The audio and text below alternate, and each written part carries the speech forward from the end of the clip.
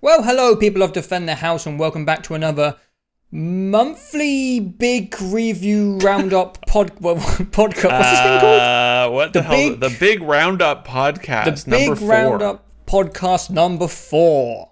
We haven't done did it. one. Yeah, we haven't done one in quite a while because nothing really came out. That's a bit of an over-exaggeration. Nothing major came out except for like Mario Maker, which is just a level-making game.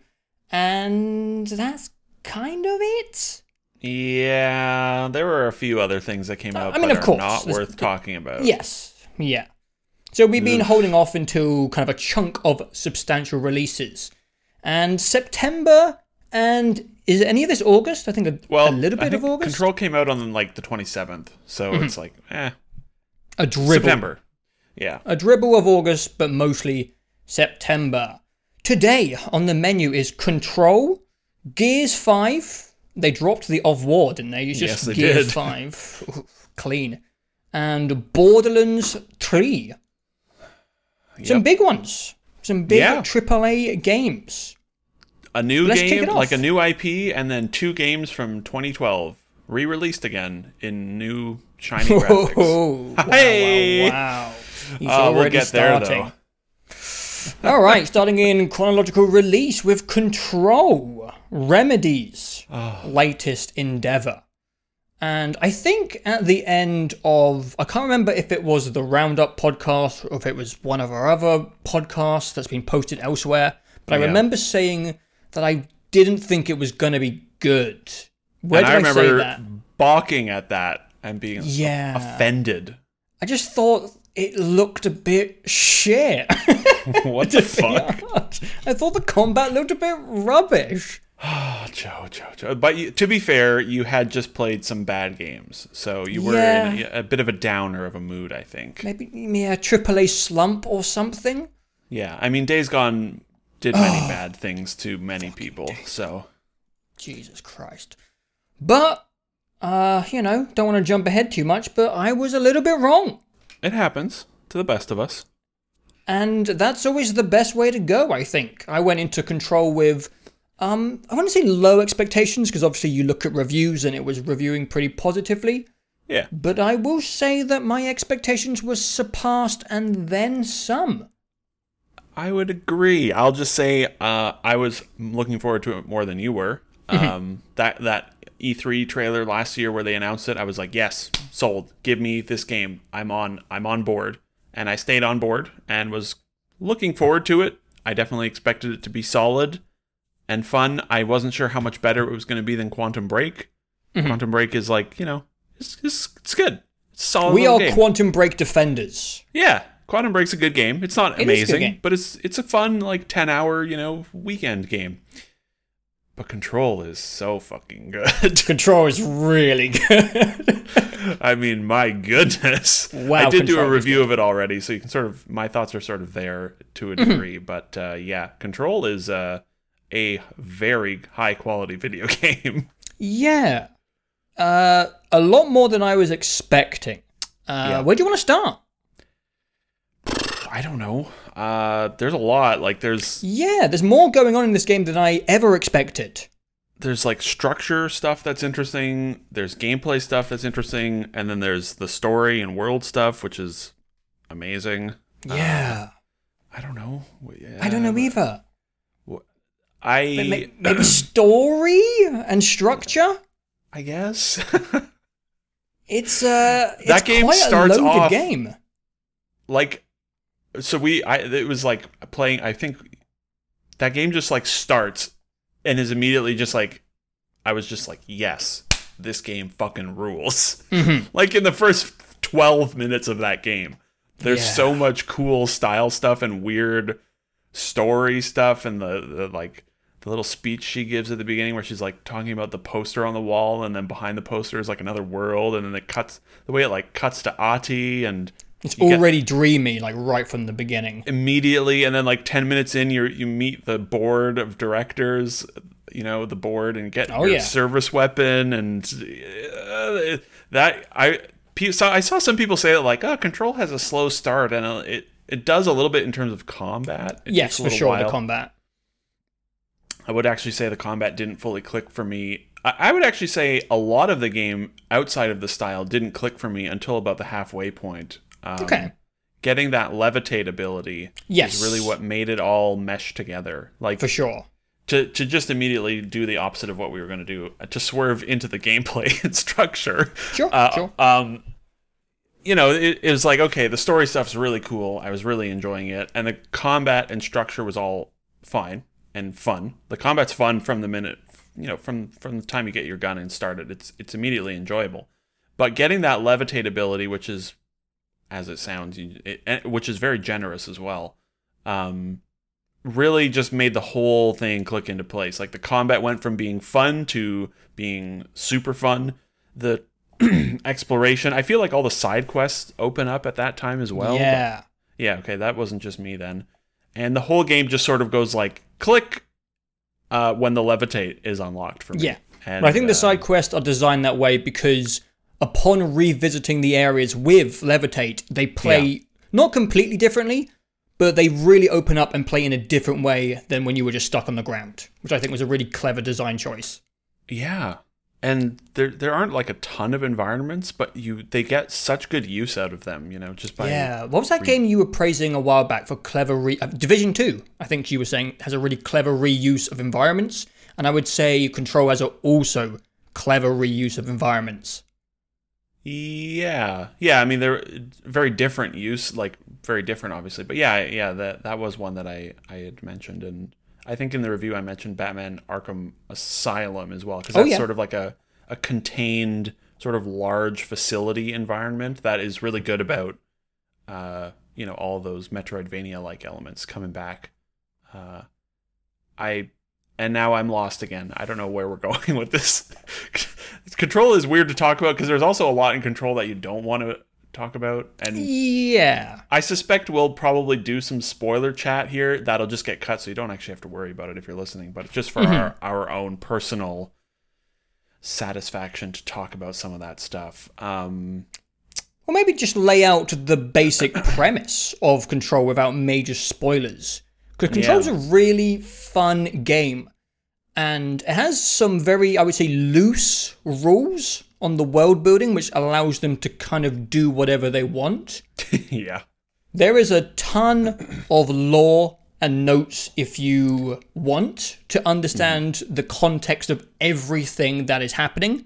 They kind of put a lot of work into allowing you to understand exactly what is happening if you want to. But there were certain times where I was reading documents that were explaining like how this works and how this works, and I was kind of, I loved all the notes and, you know, the backstory, but at times I was just like, I get it. The simple, you know, theme of this game is there is another reality leaking in. Or multiple realities, maybe. Multiple realities, possibly, leaking in, and it makes strange things happen, and it makes items behave strangely. And if you want, you can kind of just play the game with that context, and that's it, and just have a really good time with it. But if you're a sci-fi nerd, you know, and you want a deep dive, wow, did they spend a lot of time putting the lore into almost every object in this game, which are called altered world items, I believe. And objects of power. Oops. Objects of power. As they say in the game. Oh, yes, yes. OOP number 5 or whatever it is. Oops. Yes. Yeah, I am, as you know, I'm a fan of lore in not just video games. I just find like broader world building to be interesting in most mediums when it's done well. It's interesting. And Control is like an absolute feast of fun, large world building. Yeah. And they do a really good job of just like, there's a lot that's left ambiguous and up to the imagination, you know, but you also feel like you know what's going on. I've seen some people say like, I had no idea what was happening throughout the whole thing. And it's like, well, you're dumb. You're not paying attention. Or you're not reading the plethora of notes that have been left around. Because the context of the game is you are in a building which is basically a governmental scientist facility where these people have been trying to figure out this reality for years and years and years. Yeah. And you're basically going through their... It's basically like the other reality Fringe headquarters. Yes. From the show, where the other world has this crazy facility where they're like dealing with all this wacky shit that's going on. And I think part of the fun is they haven't quite figured out what's going on either. Yeah. And it's very entertaining to read their theorizing and their experiments. And there's a really cold, utilitarian approach to how they write their notes. A lot of it reminds me of, it's a bit of a weird comparison, but I got some Ministry of Magic feel to some of the areas in this game from Harry Potter. Yeah. And a lot of, how do I describe this? There's a lot of incidents out and about where normal people encounter these objects of powers. And it kind of reminds me of in Harry Potter films where they're trying to cover up muggles seeing stuff they shouldn't have seen. And they're trying to give these muggles context of these objects of powers, and they're trying to cover up this extra dimensional stuff, and there's some really violent and horrible things, and people die and they're cold, and it's just really, really good stuff. Yeah, and they do a really good job of like swerving around in tone. Some of them are really funny, like there are some that are genuinely funny. Some of them are funny in a like parody, sort of bureaucratic parody way, where there's that one guy who like has to count the number and catalog all the airplane parts or something, you know, and it's like there's 142,000 parts in this plane and I've tagged and cataloged all of them. And there's you get just like the desk jockeys and the apprentices who have a different tone in their notes and they're annoyed about the jobs, and you have the higher ups and their tone is different. Yeah, and there's just a lot of good They bring a lot of cold sort of bureaucracy to the absurd stuff that they're doing in a way that just makes sense. Where it's like, I love that. It's still part of the U.S. government, sort of, right? Like this facility, like this organization. You get the sense that it's sort of this autonomous thing that exists as part of the U.S. government, even though the U.S. government sort of ignore what they do. It seems, and the Bureau of Control also deliberately makes it seem like they don't do much, and all that stuff is super fun, and I like that a lot. Parts of it are not figured out yet. Like the oldest house is just like, we don't really fucking know what this place is at all, but we have our whole offices here. and there's like signs talking about there's a lot of good posters and signage in this game as well, where it's talking about like, you know, you're not allowed to have any modern technology. Like, here's the rules for internet usage. And there's notes of people getting frustrated because the toilet has shifted and moved to a different area and they don't know where it is anymore.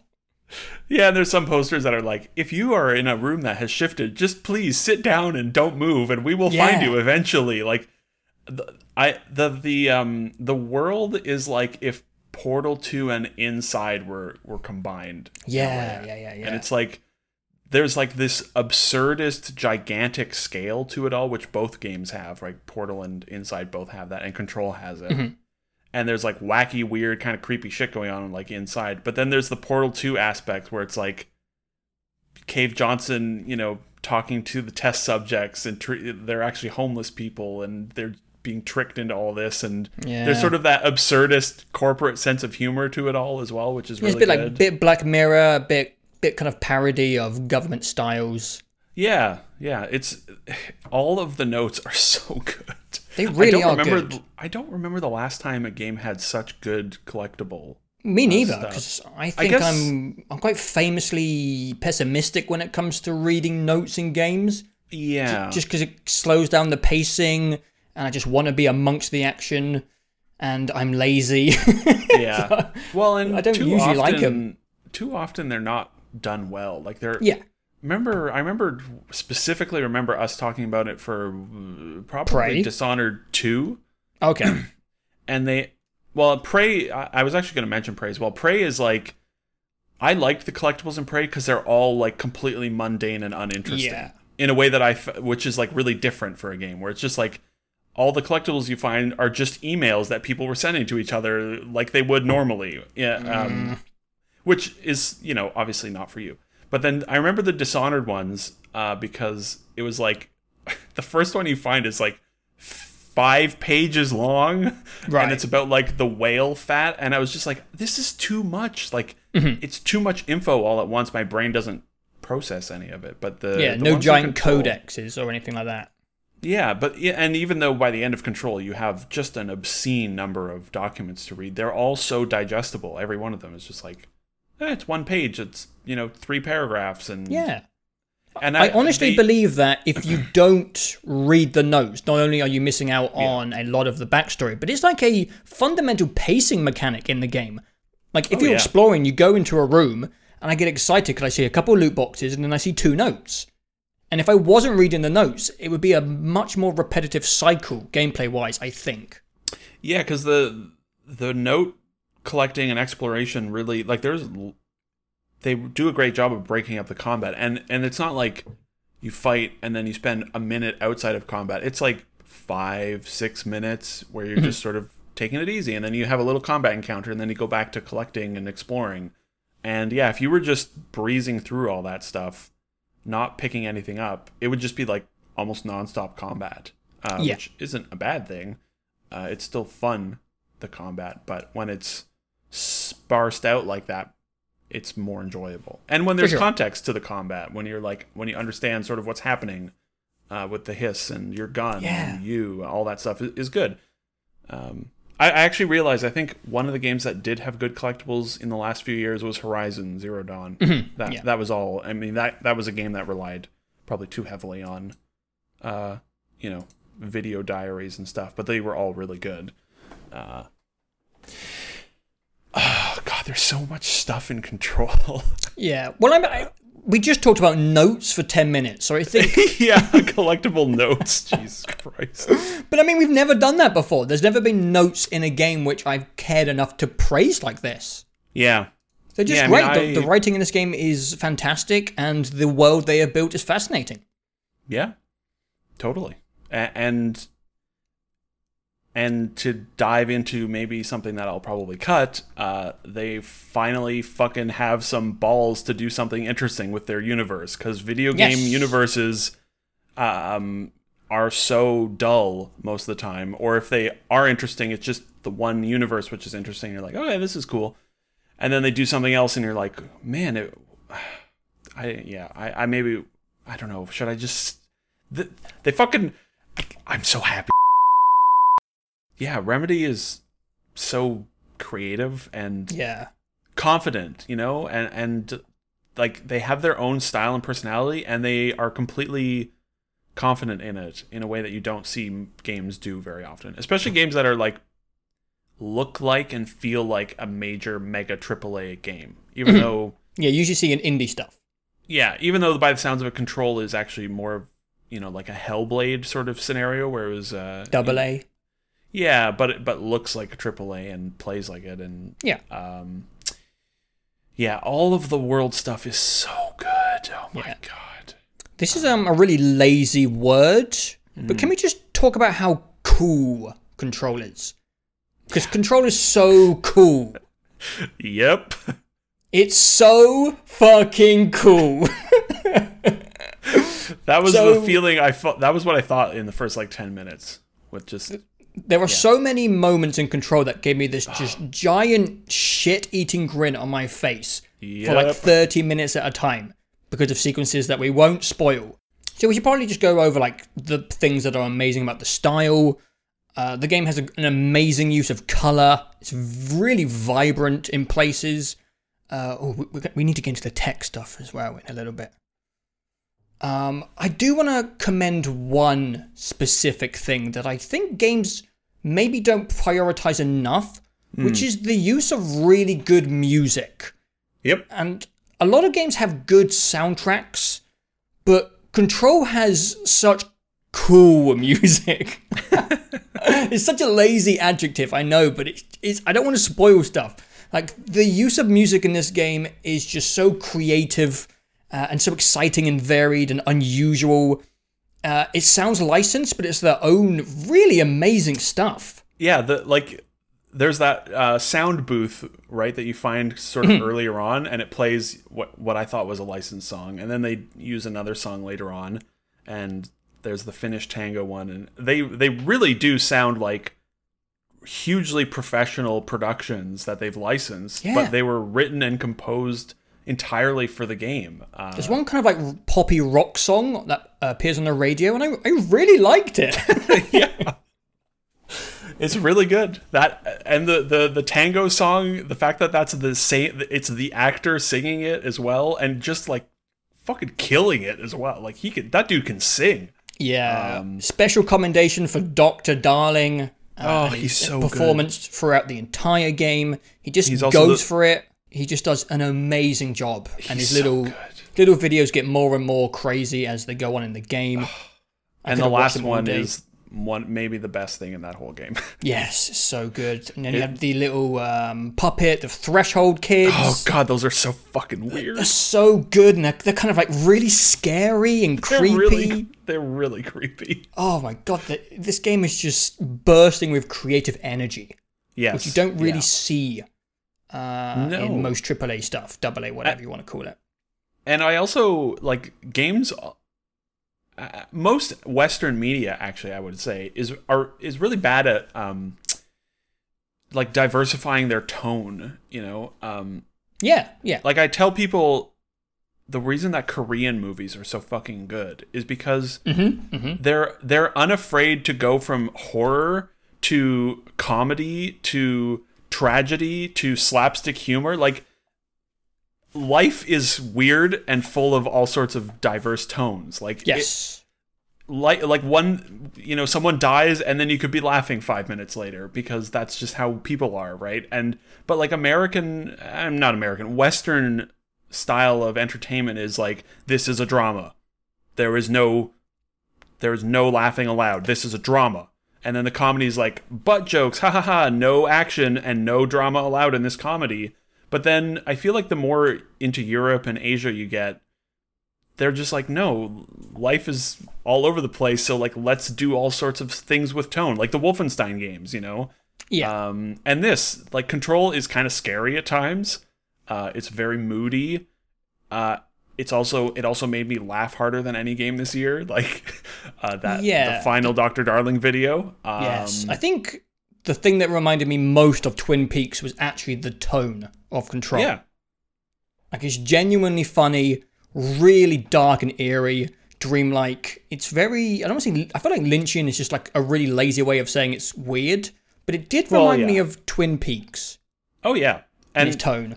Remedy, like the creative director, Sam Lake, who's the creative director on all their games, I mean, those guys love David Lynch. Like, go back, now that you've watched a lot of David Lynch stuff, you go back to Alan Wake, and, like, they're ripping off so much from Lynch. Like, not just Twin Peaks, not, like, Alan Wake is not just an insane Twin Peaks homage. They are, like, taking music from different David Lynch films, like Blue Velvet and Mulholland Drive. Like, those guys love David Lynch's style. Cool. And yeah, it is sort of Lynchian, I think, is overused. Like, people just see something weird and they're like, oh, it's so weird and Lynchian and surreal. And you're like, yes, that is correct, but it is sort of overused. But Control very much captures that in a way that most things don't. Like, most things, they get weird and you're like, wow, it's so surreal. But they don't do what Twin Peaks does, which is bounce around in tone like a fucking ping pong ball, you know. And balance it. And do it all well, yeah. Mm-hmm. Yeah, Control, the tone and style of it are amazing. They're so good. Just tremendous stuff, and I can't wait for the DLCs. Like, I know. 2020 is stacked, and I'm just looking at it and being like, yeah, I know Cyberpunk. Like, okay, cool. Dying Light, yeah. Okay, where's that fucking AWE DLC for Control? Yeah, it's weird that a DLC is one of my most hyped upcoming releases. Yeah. It's crazy. And we haven't even talked about the combat, which is really fun. Yeah. You have a gun. You do have a gun. A bunch of pretty familiar powers. But they all feel really good together. Yeah. We should probably touch on how awesome the destruction tech is in this game. Because that plays a lot into the feel of combat. The fact that these little shards of brick and wood and glass are splintering and flying everywhere the destruction tech is really crazy. It feels almost next gen some of the time. The tech in general is pretty wild in Control. Yeah. I remember feeling that way about Quantum Break. I played it when it came out on the Xbox One, which, the Xbox One is like not a very powerful console, or, you don't associate it with being a killer original graphics. Yeah, the original Xbox One. And I remember, like, Quantum Break looks crazy as well. Like, all of their time stuff and the like, distortion of the environments is like just the Doctor Strange wild. fractaling stuff. Yeah, like, that stuff looks incredible, and it did it 4 or 5 years ago. Yeah. And they've really advanced their tech for this because, yeah, like you said, I mean, there's a lot of cool tech things in the game. Obviously, there's also the RTX stuff on PC, which is like serious, like next generation rendering technology that actually runs well. Dude. But the thing that the stuff that's available for everyone is that the destruction and the physics of everything are so good. Yeah. I would love to see like a tech breakdown of how that stuff works, like it. I think for the entire 20 hours I played this game, I never stopped just punching stuff. Because Jessie has like a really powerful like force punch. It's basically part of her superpowers. Yeah. So her punch is like a huge like blow of wind. And it was just so fun to just smash the shit out of stuff. For the whole game, it never got old. I think my favorite is when you do your little jump or you're hovering near things, everything sort of gently lifts up around you as you're just sort of flying around. I think that's one of my favorite things about the powers in the game. This is like real physical, like uniformity to all the powers. They feel like one force. Yeah. Just it being really used reminded me, this is a weird throwback, but do you remember the film Chronicle? Yeah. I really liked Chronicle because in Chronicle they have telekinesis, but then there's a part in the film where they figure out like how to use that to fly, and they're not technically ever flying, they're just lifting themselves, if that makes sense. Yeah. And Control has that weird grounded feel where she only has one force and she's just kind of melding it and using it to do different things. And it just looks so, I don't know, it feels like she has one power and she's just kind of learning how to bend it into different ways, if that makes any sense. And I really, really love that about the powers. It just feels so physical. And the little, destructibility when tiny fragments of stuff are getting caught in the vortexes and flying up with you. The tiny little touches just make it feel... It's like you can see the force field around her, but you can't at the same time, if that makes any sense. Yeah, and it's like, the little details of things floating, but also just sound effects as well add to the feel of it. The sound design in this game. Oh, yeah, the sound design for everything is amazing. But I never ever got tired of. I used Levitate or the launch like a fiend for most of that game because every time you grab something, the whole this like when you grab something and it's like the universe is saying no, this is wrong what you're doing with this power, and the universe is like screaming at you every time you pull something towards you. And it's just such a good sound. There are so many good sounds in this game. Yes. I loved just even pausing the game, and just the weird soundscape of the pause menu is good. Yeah. I think it's one of the first things I said to you in Discord. I was like, wow, the pause music sounds really cool. Yeah, the sound design is amazing. And then learning that it's one of the guys, or the guy that did Inside worked on this, is like, oh, that makes sense. The guy that did the sound design for that game, which sounded incredible as well. Yeah. There's a fucking lawnmower outside my window right now. Pissing me off. There it goes. You gone? There were a few... I remembered one thing about the combat that I was annoyed with was the fact that I was never able to upgrade Pierce. Yeah, what was that about? It's just bugged. It's just a bug. That's a shame, because that thing is lethal. It's fucked up. It just one-shots everything. Yeah. Unfortunately, I've really enjoyed gushing about Control, but when it comes to the combats, I do have a few complaints. Yeah. The respawn system? The respawn system is unnecessarily strict. Yes. I understand it takes you back to control points. no matter where. So the last one you rested at, even if there was one closer to where you died. Yeah, that part's really dumb. It mainly only came up for boss fights, where it's just like, just fucking checkpoint me right outside the door, please. Yeah. Just, I also found the guns to be... actually, I'm going to be more specific. I found the pistol to be one of the best weapons in the game. Yep. But it was quite inaccurate. And I don't know if I just got unlucky, but I never got the right mods. I got 1 plus 10% accuracy mod, and that's all I got for the entire game. And I kept aiming for the head, and I had like all these power-ups which amplified headshot damage. And it was just very frustrating to like empty a clip and not hit them. And I know people are just going to say you're shit, but I played a lot of shooters. I know when I'm hitting someone in the head and it doesn't hit. And that's because, the gun has a little bit of inaccuracy in it. Yeah. And maybe it's because I was playing Gears of War 5 at the same time. I'm not going to jump ahead, but Gears of War 5 is very, very accurate and very generous. So maybe hopping between Gears and coming back to Control made the guns just feel like, come on, I'm clicking on this guy's skull, just pop his head off, because it would feel more satisfying if that happened. Just a minor little nitpick. I didn't really notice that, but I played with a controller because I was playing it on my TV. So the auto aim sort of just does most of the work, Yeah. I don't know if this is a complaint, but I think the launch might be a little bit too powerful.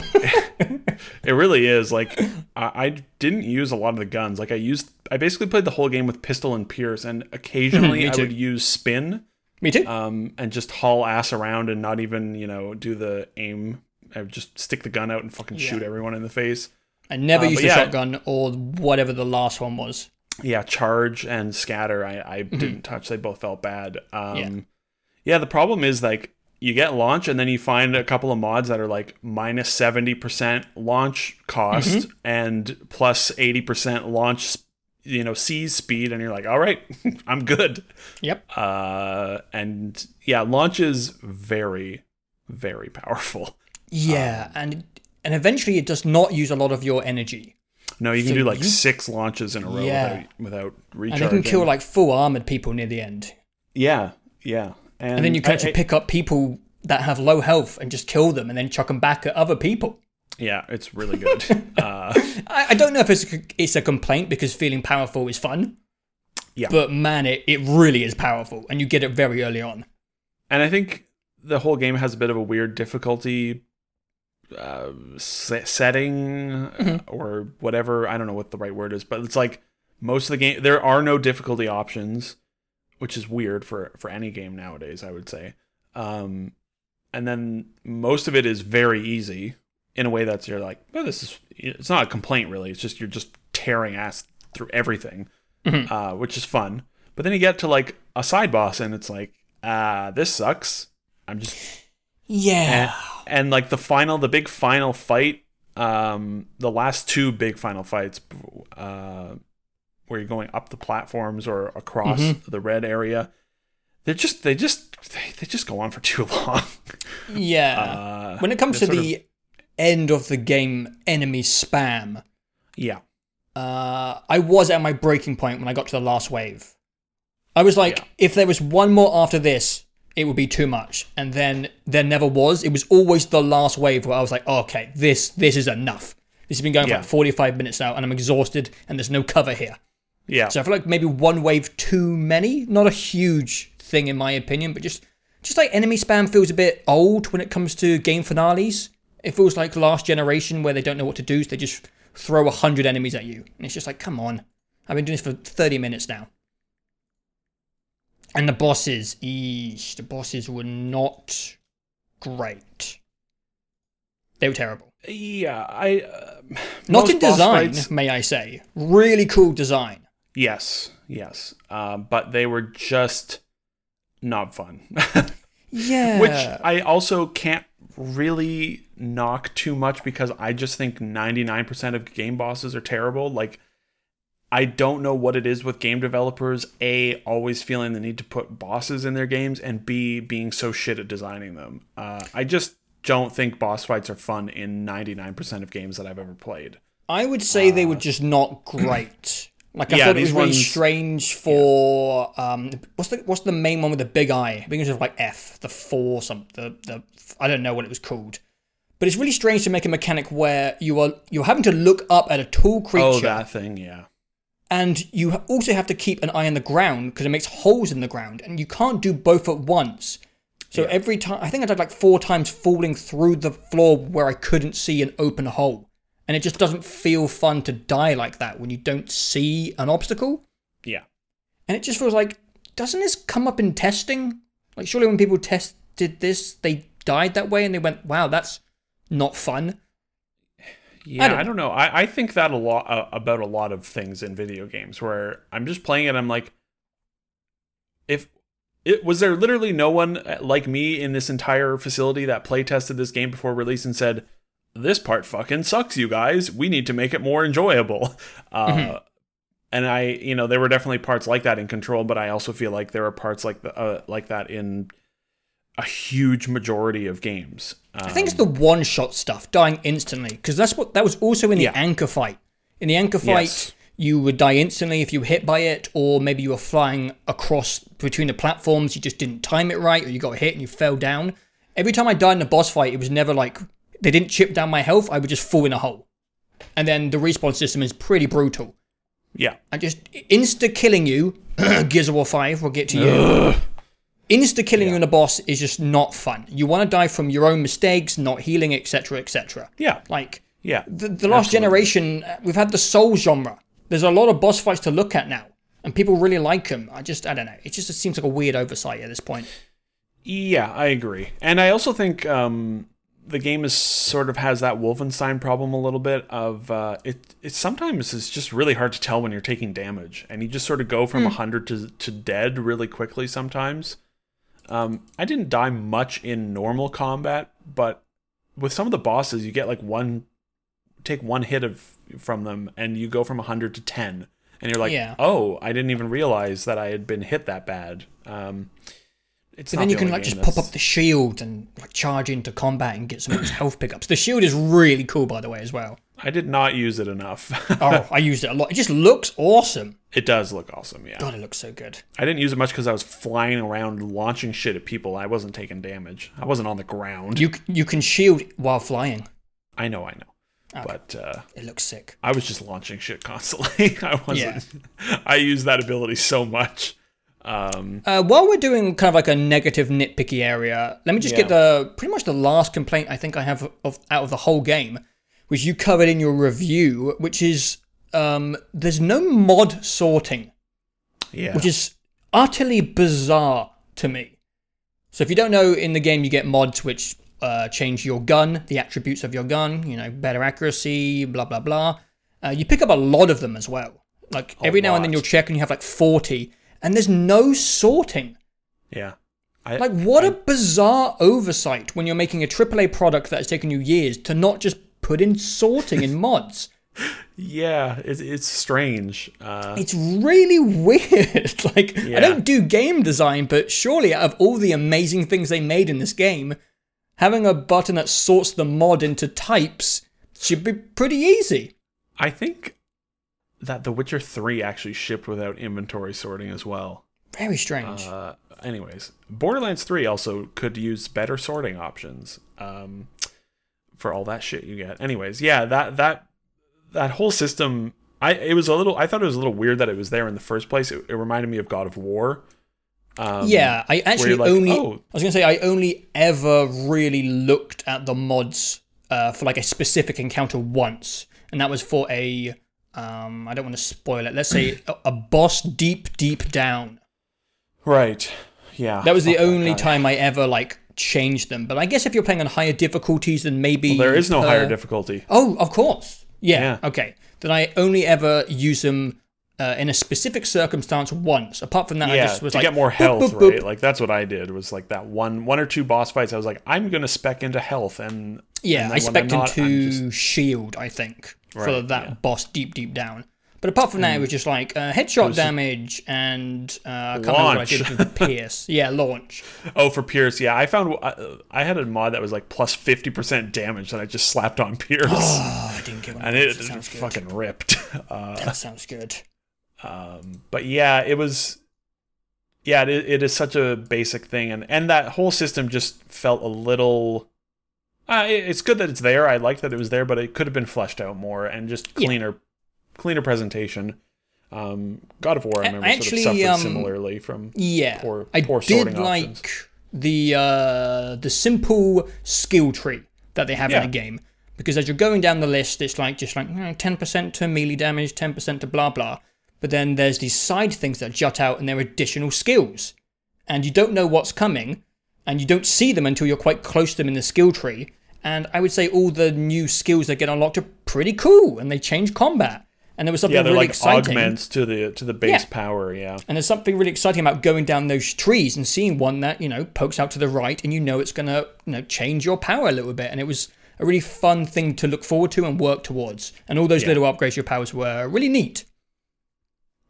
Yeah. And also, I don't really know why that whole material collection thing is there. You find like the different materials that are used for upgrading your guns. Yeah. I don't know why. I don't know. You don't really have to deal with them at all. You just see when you have enough, you just buy the upgrade. But it's just like validates the loot caches that are hidden around. Yeah, that's pretty much it. Yeah, but I don't know why they had to have like 9 different types of them. Yeah. But whatever. It's just sort of it's mainly just like a menu thing more than anything. One thing I wasn't expecting from this game. It actually has some puzzles. There's some puzzle segments in the game, and I think they're pretty good, and they do not hold your hand. And I was surprised to have many puzzly parts of the game. And I obviously don't want to I'm trying to remember a single one of them. I don't want to go into specifics. Oh, yes, okay, yeah. The puzzles for me were kind of... Some of them worked, and some of them were like, I wish you would just... Like there's one or two where if you don't see a thing, like you're on a computer terminal, and if you don't see the poster off to the side, then you'll never figure it out. And there were a couple of those where I was like, I had to go look up where to just get the information from, and then and I was like, oh, it was right there. I just wish there were a couple of times where I was like, just maybe light the scene slightly better, because my eyes just never spotted. That there were 2 like that in particular where it's like you're doing the computer monitor thing, and I just was like, what am I fucking doing here, game? I like them because they have some environmental aspects to them, like looking around. Some of them were more interesting. I thought they were cool. Yeah, some of them were more interesting. I really enjoyed the exploration with Levitate as well, like finding all these secret rooms. I really enjoy any game where you... So I figured out recently, maybe not recently, but in the last year or so, why some of the immersive sims click for me and some don't. We've had this conversation many times in the past, and I've talked to like Prey clicked for me, but I don't really know why. I think I figured it out, and it's if you give me an environment that is pretty grounded and like realistic, and then I don't know what, like with Hitman or Prey and Control to some extent, where it's like I'm just a dude with some powers in this like very familiar sort of normal modern environment, and that is what allows me to click with being experimental for whatever reason. Anyways, Control triggered that to some degree with the levitate ability, because there's a lot of I really enjoyed just sort of exploring and platforming around on things when it feels like you're not really maybe supposed to be able to, or it's not like they didn't put a giant blatant yellow grab symbol, on it. So you're like, can I even get up here? And then you like jump off of a tree branch and you're like, oh shit, I'm up on this like 8th story balcony in the middle of Central Research, and there's a secret like hallway with a weird room at the end of it. Yep. Central Research was really fun for that power. Yeah, Central Research was revisiting that with Levitate was one of my favorite parts of the game, was just running around there, finding all these secret rooms. That stuff is fun. Yeah. I think one thing we kind of skipped over when we were talking about the story, I thought this game was going to be very lonely. I don't know why. I always feel like immersive sims, you're kind of on your own. Maybe I was thinking about Prey, where you don't see, I think you see one single person outside a window in Prey. No. But there's lots of people in Prey. Control has a really... Is there in Prey? Yeah. Oh, yes, there's your problem. Okay, anyway. There's all sorts of people throughout Prey. Anyways, go on. Oh, I don't remember. I know what you mean. Control has a really eccentric and fun array of characters. Yeah. I hate to be pessimistic, but Jessie is kind of the worst and most boring character in the game. She's fine. She's fine, but everyone else is really entertaining. I liked all the characters in the game. Yeah. I think Jessie is a solid main protagonist. She's sort of like Aloy a little bit, where you're like, she's a bit bland, but she's fine. I don't mind I do her. like that as the game starts, Jessie just kind of accepts what's going on to Yeah. an unrealistic degree, and you're like, oh, she's just kind of stepping into this role. Okay, I guess she just takes it by the throat. And then they kind of add context to that later in about why she is so, I guess, willing to go through with all this crazy shit. Which was kind of cool to see unravel. But yeah, great characters. They all got great performances, weird voices, fun personalities. I was not expecting such a fun array of characters in the game.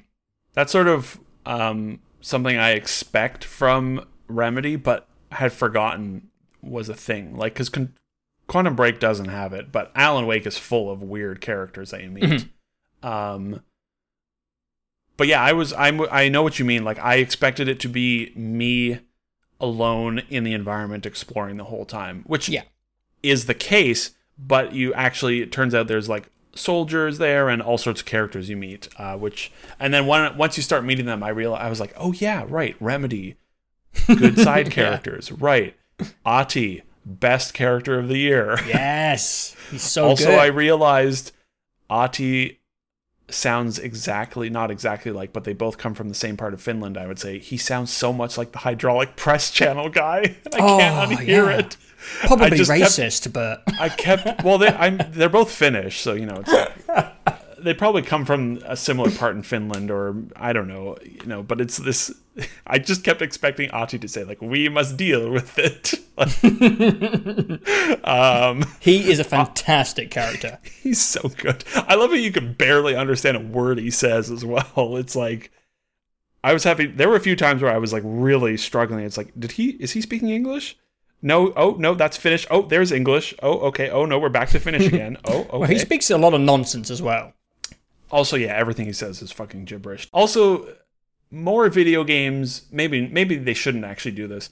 Video games that make good use of live action video are just the best. Yes. And FMV, bring it back. Good use of FMV is pretty few and far between. But Control, not only does it use FMV super well in like traditional ways with the Dr. Darling videos, but it also uses live action video in like really interesting and creative ways by like incorporating the video into gameplay itself, like with all the Director Trench stuff, where like that's live action video playing in the game world in 3D and is just makes for some really cool visuals. Yeah. And it's just really fun and creative, and I love it. I love Me too. Control. It's so good. I think one thing we haven't really touched on is the setting. Because I'd say the first couple of hours it's standard governmental building stuff. I wouldn't say it's repetitive, but it looks like what you would imagine. But they do a really good job of creating these varied and like creative environments within the context of the world. Like when you first go to the Black Quarry, the Black Rock Quarry, there's the mold place. Again, the Ahti mission when you go underneath. There's just a lot of great set pieces, and I thought it was maybe going to be a bit more limiting. I think that was maybe some of my negative anticipation when I just saw her flying around in a government building. I was like, ugh, this looks a bit bland. And they do a really great job of making all the areas feel very distinct, but also having like context. Every place in the building has a purpose. It feels like Prey. I really like the grounded nature of the Prey space station. Like every area had its purpose, and Control has that, but it also has its really wacky, otherworldly areas, which are really fun to explore. Yeah. I basically only ever watched like the first trailer and then the one at E3 this past E3, and neither of those, thankfully, show much of the environments, which was nice. I was glad to not be spoiled on some of those visuals, and if it had all just looked like Central Research, that would be fine. But yeah, between the quarry, the maze, Foundation area, like all these areas. Yeah, they branch out in a lot of visually exciting ways while all feeling like contiguous and like it all makes sense. It doesn't feel like you're suddenly in some weird other game, right? You're just like, no, this makes sense for this weird ass building that I'm in. And they do good with that. The Ashtray Maze looks so fucking cool. Yeah, oh my god. That whole sequence is so good. Even though I did die like 4 times. I was getting sloppy. There's so many good things about the game. You know, I love all the objects of power or the altered world, whatever you call it. Those quests were fun. Those side quests. Yeah, to find every all little of them. item has its own personality and effects. Again, I really it felt like the very traffic magical light. to me. I really like the I didn't know what was going on at first, and then I was like, oh, it's a traffic light. I That's a puzzle. It. It's a puzzle. Yeah, See, I told you some of the puzzles are good. Yes, they were. You were right. There's some really like magical stuff when it comes to the altered world. Not all of them are they're like violent and horrible. Some of them are kind of charming and funny. Yeah. Like sometimes you're just chasing a rubber duck around a room. And I'm like, that fucking stupid rubber duck. Quack, quack. And then there's some really horrifying ones, like the fridge, but that guy can't look away from it. That's like really fridge, scary. Or also there's a safe, and the description is like, sometimes it just bleeds, like blood oozes out from inside, and we've scanned it, and there's something in there, but it's moving too rapidly, and we can't get a clear x-ray of it, but we're not going to open it. And I'm like, that's fucked up. I don't want to know what's going on. Yeah. Yeah. I think it might be a bit inspired by a horror game called SCP. SCP is a very old indie horror game where it was very similar, but these instead of items, it was monsters. They all had different powers, and you would find little documents describing their powers, and it was horrifying. Yeah, so there was... I had never heard of the SCP stuff, and then was listening to a Waypoint podcast where they were talking about it. And the SCP Foundation is like a collaborative fiction website where people write short stories about weird entities or locations or objects. And Control, having never heard of it, and then hearing it described afterwards, I was like, oh, Control really was like borrowed a lot of inspiration from this sort of, collaborative fiction website. Even the documents identifying the objects are very similar to how it works in SCP. Yeah, so I didn't know that there was actually a game based off of that stuff, but that makes sense. That game's scary, man. Interesting. I think there's a lot to talk about in this game, a lot of things to compliment. We should probably start wrapping it up before we start diving too deep. Yeah, we have other games to talk about that are not as interesting. I don't like to nitpick. I feel like I could have done with maybe a tiny bit more enemy variants, maybe a couple more gun variants, because I used 2, and maybe 1 more power, because it really did feel like I was just flying and launching stuff. Yeah. Usually I wouldn't nitpick so much, but when the rest of the game is so strong, it stands out a bit more because it feels like you were close to a home run. Like this could have... I don't want to talk about our top 10, but I'm just saying that if it was a bit... There were like 1 or 2 things that stops it from being like a perfect 5-star game. Yes. And giving Outer Wilds a run for its money. Yes. I wasn't going to say it because I didn't want to, but yes, that's exactly what I was about to say. Like, it was so close. Yeah. So, I don't like to nitpick, but when a game is so good, you notice the blemishes just a little bit more. Yeah, I 100% agree with those few points. Like a few more enemies, a few more guns, and I also thought it could have used 1 more power of some sort. Yeah.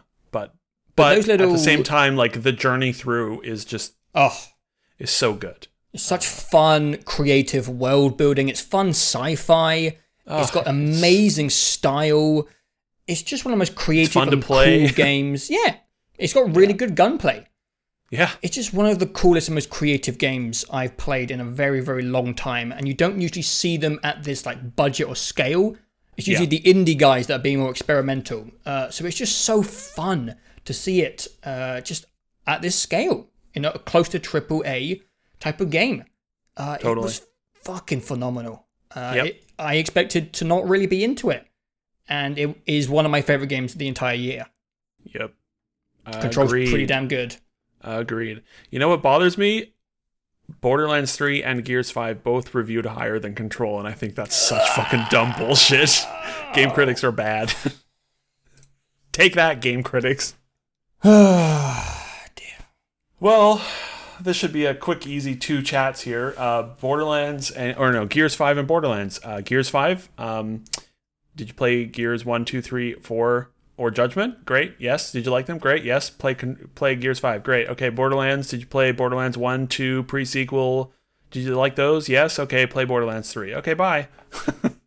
We probably could just do that. No. I need to vent a little bit about Borderlands. Okay. So Gears of War 5. Gears 5, please. Sorry, Gears 5. It's not about war. There's no killing anymore. There's no war.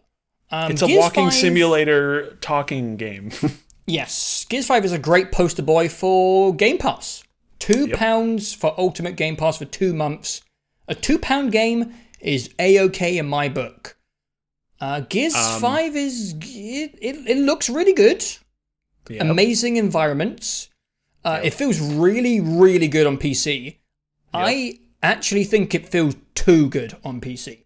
I played with a controller, so I can't speak to this. The guns are so accurate, and the hitboxes are so generous. There's a mechanic in the game where you are leveling up this little bot called Jack. Yeah. And I almost didn't need him for the entire game, because all I needed was a Boltok pistol. What was that? The semi-automatic thing. Markza or whatever. The Mark Taz or whatever, that gun. Yeah. A sniper rifle. I never even bothered with like boom shots, the drop shots, because the headshot stuff was so good.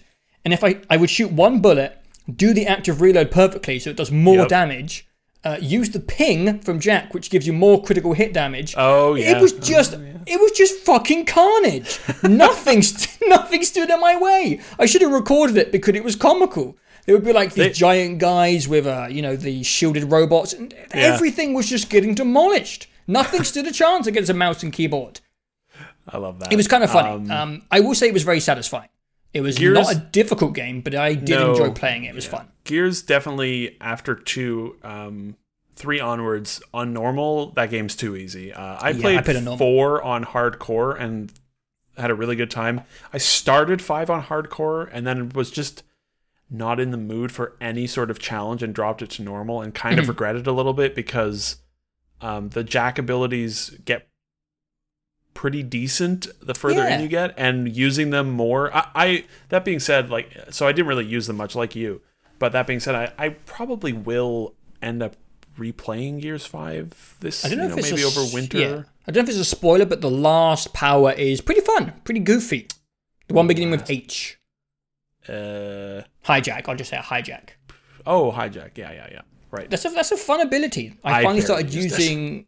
There's some funny moments. You can pretty much take over anything, like the big boys, and some funny circumstances when you do that. Yeah. We should probably talk about just back up a little bit. Okay. I was just gonna say, I like Gears of War.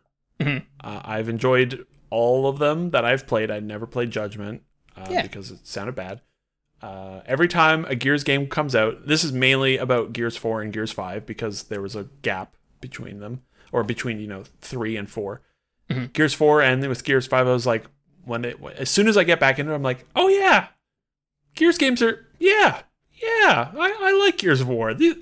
I like the world. I like the characters. Kind of the like auditory sounds trigger my nostalgia, like that perfect little when you hit the weird little breath when you hit the perfect reload, or the musical sting when combat ends. Like, yes, I was just about to say that. There's something nostalgic and likable about Gears of War, and I've every time a Gears game comes out, even 2 and 3, like I didn't like 1 a whole lot. I thought it was kind of boring, but then Gears 2, I was like, man, this game's kind of great. Like, it's dumb, the characters are okay.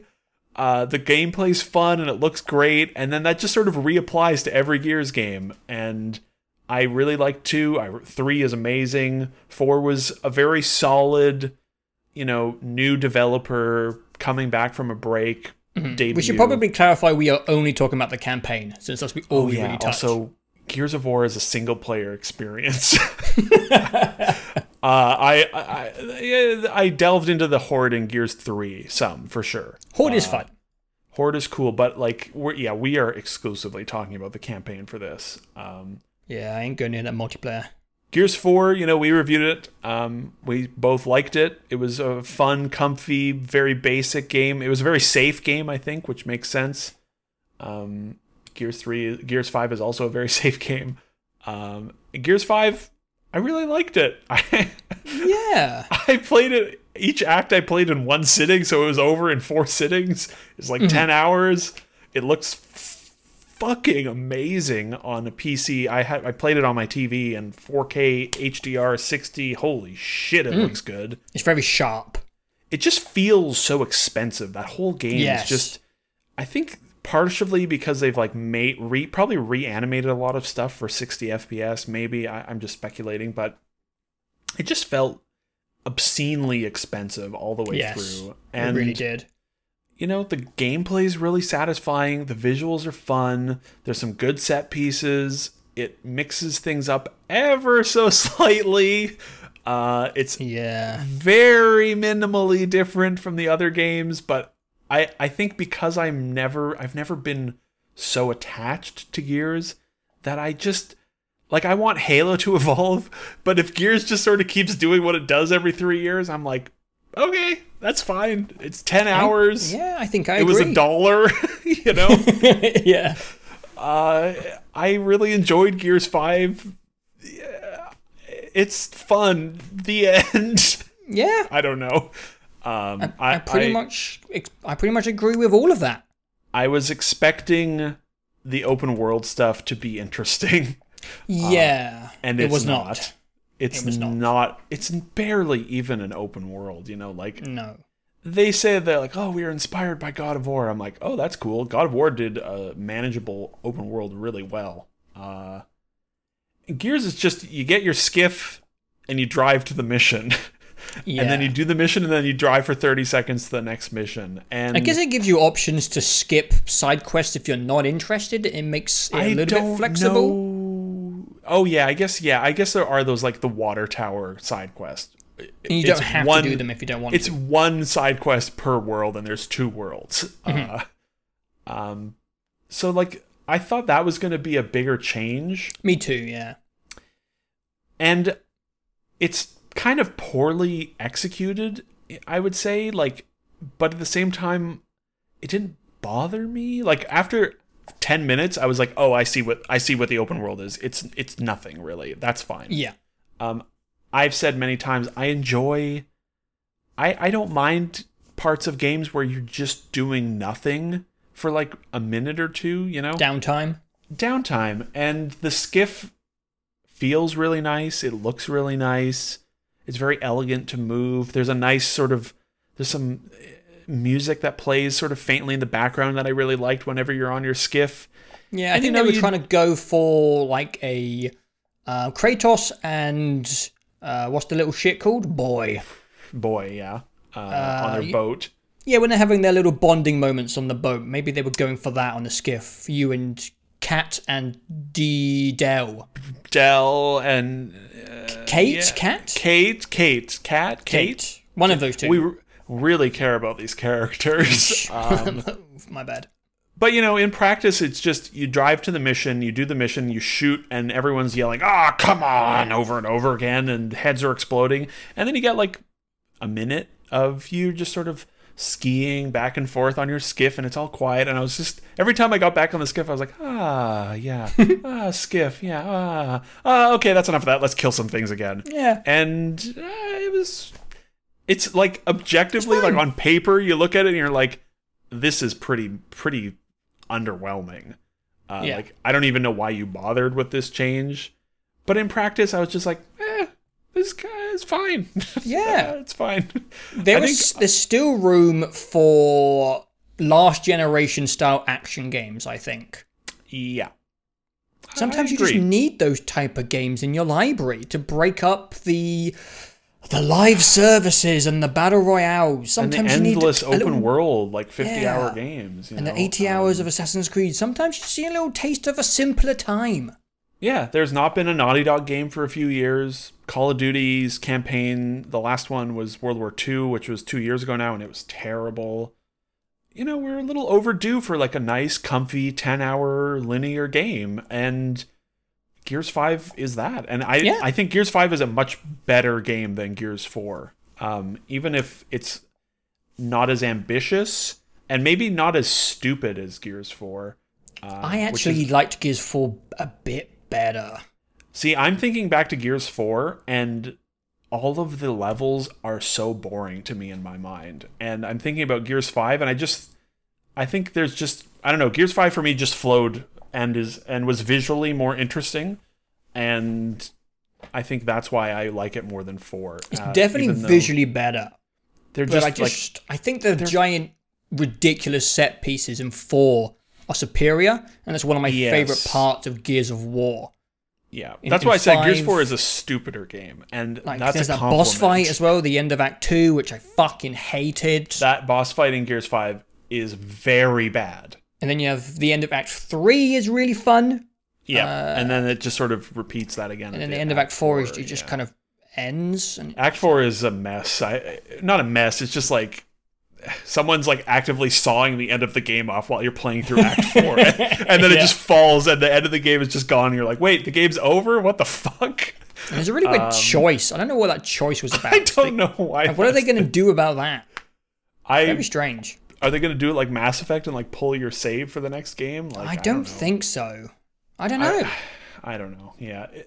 The story stuff in Gears 5 is strange because Act 1 is like a decent, Act 1 is like is so much better than Gears 4. Gears 4's Act 1 is so long and so boring in that yes, city. It's really slow, yeah. Act 1 in Gears 5 is just like hits the ground running and is a really good first act of the game. The theater shootout is really funny. And it tells like a sort of self-contained story with JD being a piece of shit, basically. Yeah. Or not a piece of shit, but a bit of a shit. Just like arrogant and, Yeah, and so like Act 1 was good, sort of self-contained, and then Act 2 is like probably the longest act in the game. And there's like the crazy ice storm, which was pretty fun. Yeah, there's the ice storm, and that you get to sort of wander around that nice little village at the first part, and there's interesting story revelations with Kate, and that was fun, yeah. The secret base, and I really liked the snooty trash can AI British robot. He was really funny. The line, the line where he says, where they're like, "What is required?" Like Kate's like, "What's required for me to learn these things?" He's like, "Minorly damaging your brain." That line, I don't know why it just killed me. And then Act 3, so you learn some stuff in Act 2, which it turns out you kind of learned in Gears of War 2, Act 2, I found out, which is weird. And then Act 3 is just like, we need to launch a rocket? Yeah, Act 3 was weird, but kind of... The formation of that rocket was weirdly satisfying, if that makes sense. Yeah, like all of Act 3 is basically you traveling around this nice-looking red sand area, finding pieces for a giant rocket, and like, yeah... I liked Act 3 as well. But from a story perspective, it's like the whole game is just there's no story really. Like nothing really happens. Like Gears 4 at least, was introducing the new characters and reintroducing the old ones, and you're like, okay, this is good. There's good character moments here. Marcus screams about his tomatoes being ruined, and like that's fun. And Coltrane shows up and it's still awesome. But then Gears 5, it's just like Act 1 has this little self-contained story. Act 2 has this self-contained story that I thought was going to be the whole plot of Gears 5 because it's major implications. Mm-hmm. And then they just forget about it for Act 3 and 4. And it's like, and then Act 3 and 4, it's like, we need to get the Hammer of Dawn working again. And I'm like, wait a second. Are we just going to forget about everything that you learned in Act 2? And they do. And it's just, by the end of the game, you're like, okay, I learned one thing about Kate that I actually knew already because I read the wiki of Gears 4. Yeah, it's weird. Not much happens. They don't get a lot done. No, and it's suffering that Halo thing as well, where they're just repeating everything, right? It's just the same plot of the first trilogy again. It's like the humans are up against the wall again, fighting the Locust again, and I'm like, wait, I figured this all out at the end of Gears 3. Yeah. It's, but at the same time, I don't care enough about Gears to actually be annoyed by any of it. I don't know.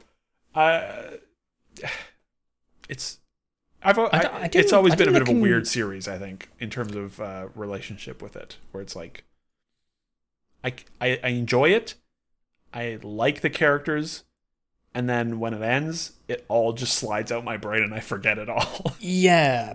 There was definitely parts of Gears of War 5 where I had no idea what was going on because I had forgotten what happened in the previous Gears of War games. And I'm pretty sure I played the first 3 multiple times. I'm pretty sure I played 1, 2, and 3 more than once, and 4 wasn't that long ago, and I had no idea what was happening. Yeah. I watched a recap. Yeah, I know, right? Yeah, so I think I'm realizing that Gears of War campaigns are enjoyable for the same reason as Call of Duty campaigns can be enjoyable, which is they're just disposable, fun, comfy popcorn experiences. Yeah.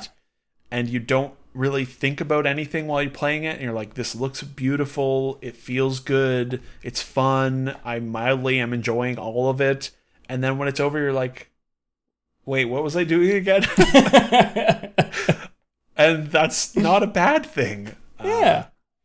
Like you said, it's on Game Pass as well. Like Microsoft put out a statement saying that it was their biggest Xbox, or like original Xbox launch since Halo 4 in 2012. Wow. The biggest launch of the generation for them. All thanks, I would imagine, primarily to Game Pass. Mm-hmm. And it's like, I paid $1 or whatever it is. Maybe it was $10. No, it's less than $10 because I $80, converted my gold for a year or whatever. So it was $80 across 12 months, whatever that math is. It's like $7 or something. And it's like, well, I only paid like $5 or $6 for this game. So yes, it's such I don't give a shit. Deal. I can't really I feel like Game Pass or rather Microsoft first party exclusives are going to become hard to criticize, because it's like Gears 5 has problems, but I paid $5 for it and had a good time with it, so I don't really care. Yeah, it's like they overcooked my steak a bit, but I paid $5, so. But it was still like a AAA prime beef steak, but it was medium instead of rare. Yeah, and $4, and I'm like, well, whatever. It's still tender and yummy, so I'll take it. I like that analogy. Yeah, I guess, I don't know. Do you have, No, I think you pretty much covered all of it. I will say that I do think the movement does feel a bit old at this point. Yeah. I know they can't really change it because the multiplayer is an important factor for a strange niche group of people who still really enjoy Gears of War Online, so they can't really change that. But you still get the times where you're trying to dive roll and you stick to a surface, you get the fuck off the wall, and then you try and get on a turret and you actually pick up a gun that's near the turret, and there's just some things that feel a bit heavy and clunky. Yeah. But I mean, it's a $4 steak, so exactly. Okay. Especially after Control, where Control is so fluid and effortless in all of its movement and shooting. Yeah, Gears definitely. Yeah, the core of it is definitely feeling a little old, but it also still feels really good, across the board for the most part. Yeah, the shooting is so sharp on PC. Jesus Christ, it's too good. And it made me I'm sort of slowly starting to replay Gears 3, and I might end up playing it all. And Gears 3 is really good. I think I replayed it 2-3 years ago, and it's really good. Gears 3 is really fucking good. Yeah, and it's in 4K now on the Xbox One X, and I'm looking at it and I'm like, this game looks fucking unbelievable for 2011. Yeah. But it also feels identical to Gears 5. Mm-hmm. It's exactly the same. The jack abilities are neat, but again, it's so easy you never use them. So if I replay 5, which I probably will, I'll play it on hardcore and probably get more use out of jack. Actually, I do have one last point, and I don't know if you will agree with it. In Gears of War 4, I kind of feel like they just like shoved in Marcus, Cole, and Baird as like these remember these guys type of things. Like Marcus was there from the beginning, and then right at the end, it was like Cole and Baird came in. It's like, here they are. Here's the characters you know. Yeah. And I actually kind of liked what they did with the old trio in the new game. They kind of felt like they had more place in the world that made sense for their skills. And they're starting to really look old. And it's making me feel, I don't know, it made me feel kind of nostalgic and also old. I forget that, we've been with these characters for 12 years.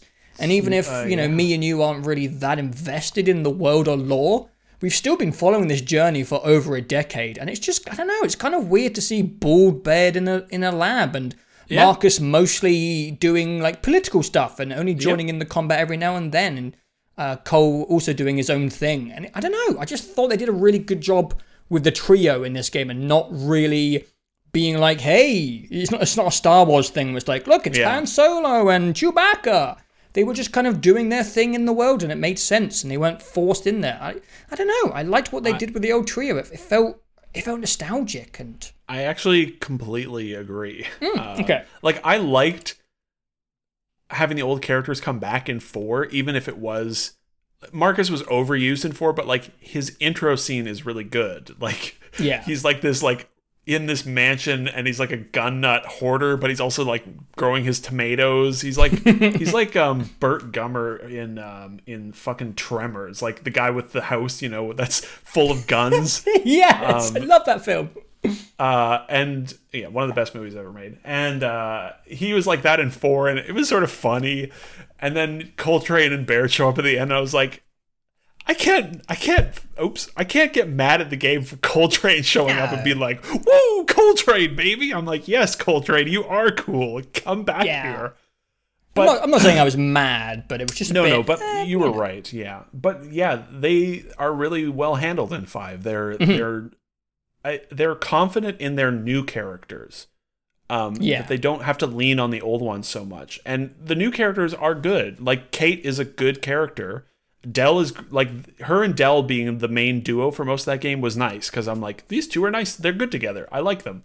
JD and Foz are not so good, but Foz was a bit like, I'm the dickhead, but you'll start to like me type of guy. And I was like, I never really did, but he's Kate and Dell though are good, and I like them. Yes, but yeah, Marcus is like, he's the dad, literally, and you like call him up on the radio and you're like, Dad, I don't know what the fuck to do, and he's like, oh, come on, and you like, you don't talk to him too often, but you call him when you need an assistant or some knowledge, and he's with you for like a couple of stages in the game, but not too long.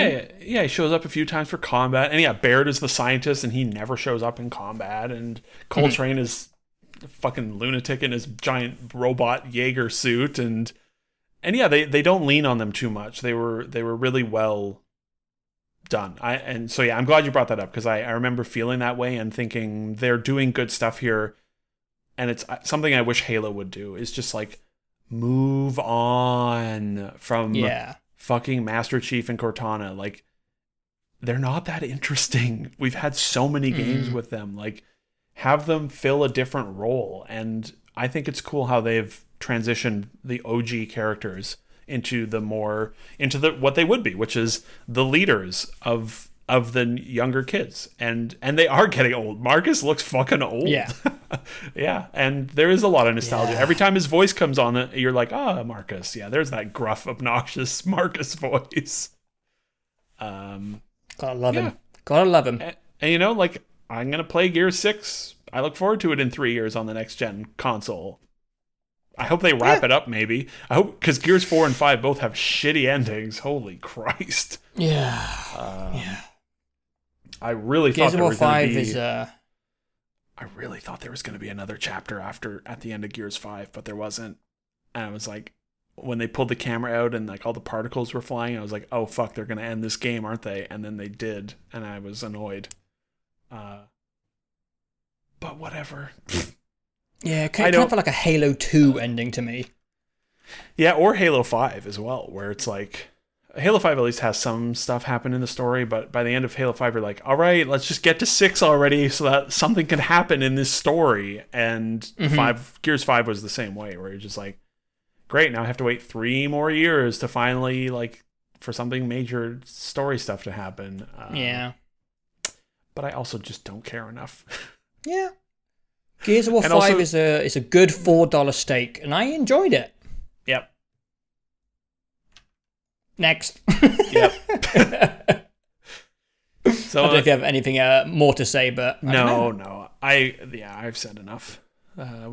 20 minutes is more than enough to talk about Gears 5. Yeah, I think so. I have no idea what the Horde mode is like. We'll try it eventually. It'll probably be fun, but I don't really care that much. Me neither. I look forward to giving it a go because the gun combat on PC is pretty good. Yeah. Feels very smooth. So yeah, the other old game that was remastered and released this month was brutal. Borderlands. And if Gears 5 is like a really good, inexpensive, overcooked steak that you're like, this is fine, Borderlands is like a mall hot dog. Where you're like, well, I could eat this for lunch, and I could have probably like 3 of these for lunch, and it's not good, but it's food, and I don't hate it. Wow. Well, I should clarify that I played 2 hours of Borderlands 3 and just wasn't really getting any fun out of it. And I don't think it's because the game is bad, because Borderlands is just Borderlands. Borderlands is just good stuff. But I think I just played a lot of shooting stuff recently, and after playing Gears of War 5, which was also a bit of a trip down memory lane, playing another I think it was just bad timing and my type of mood. So I played 2 hours, and I was like, I'm definitely not in the headspace for this game, and if I keep going on, I know I'm not going to get any fun out of it. So I was just like, I'll let Jameson do the hard lifting. So he did. Yeah, so I finished it already. It was like 30 hours. It helped. It was a very, very gray and rainy and cold and miserable and quiet weekend. It was one of those weekends that I was just like, well, fuck it. I have nothing to do. I'll just play way too much Borderlands. And the thought that is in my head throughout all of Borderlands 3 is it's the most unambitious sequel I have ever played. I did get that feeling from the 2 hours I played. It's just so astonishing to me how much it's identical to Borderlands 2. There are obviously many changes between Borderlands 2 and 3, but they're very small. And in comparison to what other franchises are doing in this climate of gaming, especially. Yeah, so Borderlands 3 would have been cool if it came out at the start of this generation, if it was a launch title, or if it came out maybe in 2014, even if it could come out like a couple of weeks after Destiny, I think there would have actually been a rather interesting story to come from that in a way, and I wonder actually if Destiny would have been okay had Borderlands 3 come out at the same time, because Borderlands 3 feels like Borderlands 2 in that Borderlands 2 was identical to Borderlands 1, right? Except there was more content and very good quality of life improvements. And you're like, cool, this is good. Borderlands 2 is a good game. Borderlands 1 was a good game. There's nothing really else like Borderlands at the time. And the humor is hit or miss, but it's got personality, and some of it works, some of it doesn't. And this is a good sequel. And then they put the pre-sequel out, and no one cared about that. And I played like 10 hours of that, and the oxygen mechanic was garbage. But Borderlands 3, it's 2019, and it's been 7 years since Borderlands 2 came out. And Borderlands 3 is identical in every single way to Borderlands 1 and 2. And well, not technically, but close. I mean, fundamentally identical. Well, the guns have alternative firing things and some of the guns some of the guns have an alternate fire. personalities. Actually, a lot of the guns in Borderlands 1 and 2 had weird quirks, actually. Oh, yeah. Yeah, weird guns is not new. But the alternate fire modes I think, is better in the guns for sure. So the guns are weird.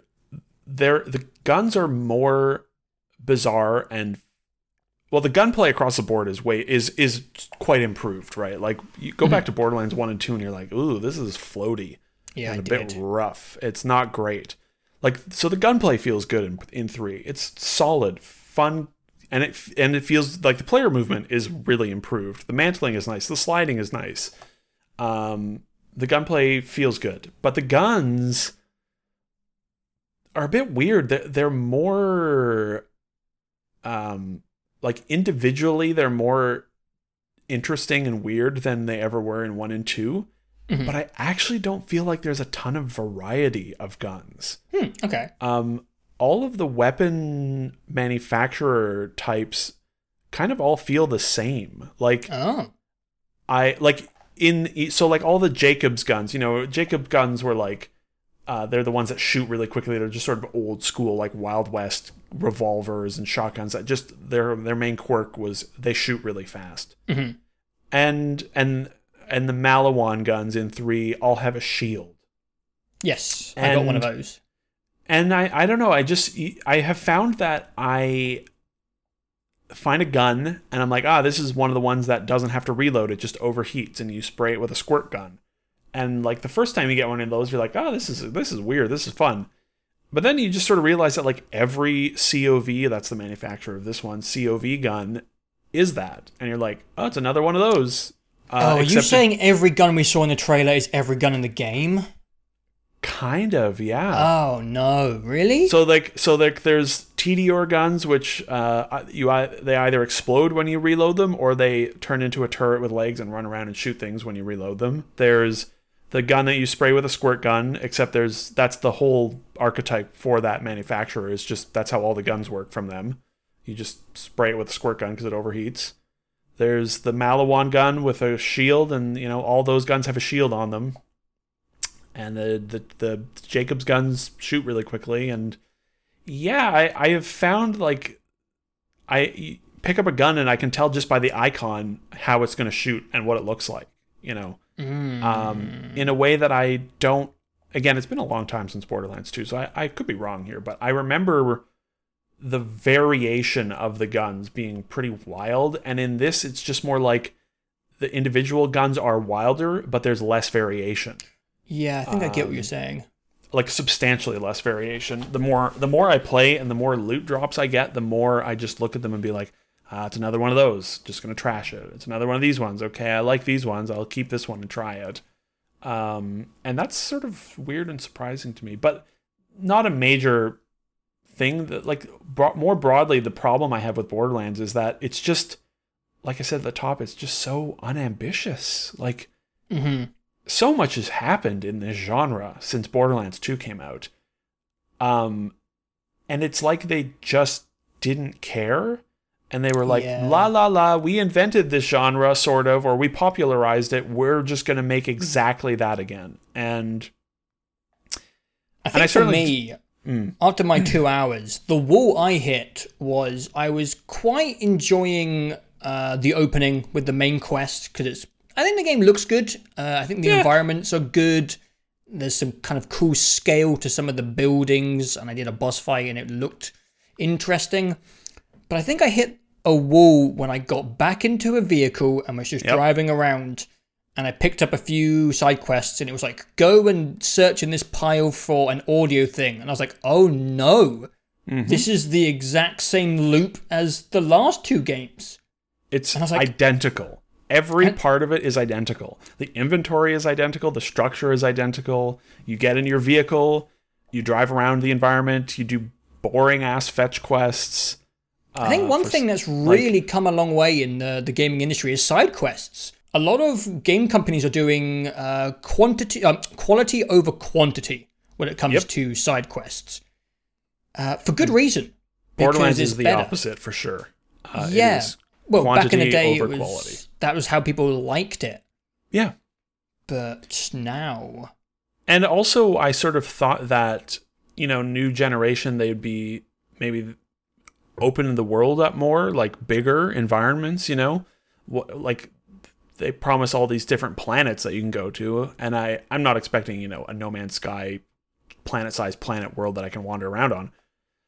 But it's still just like small little instance zones that you have to load between, and like a handful of them are big enough to drive a vehicle around on.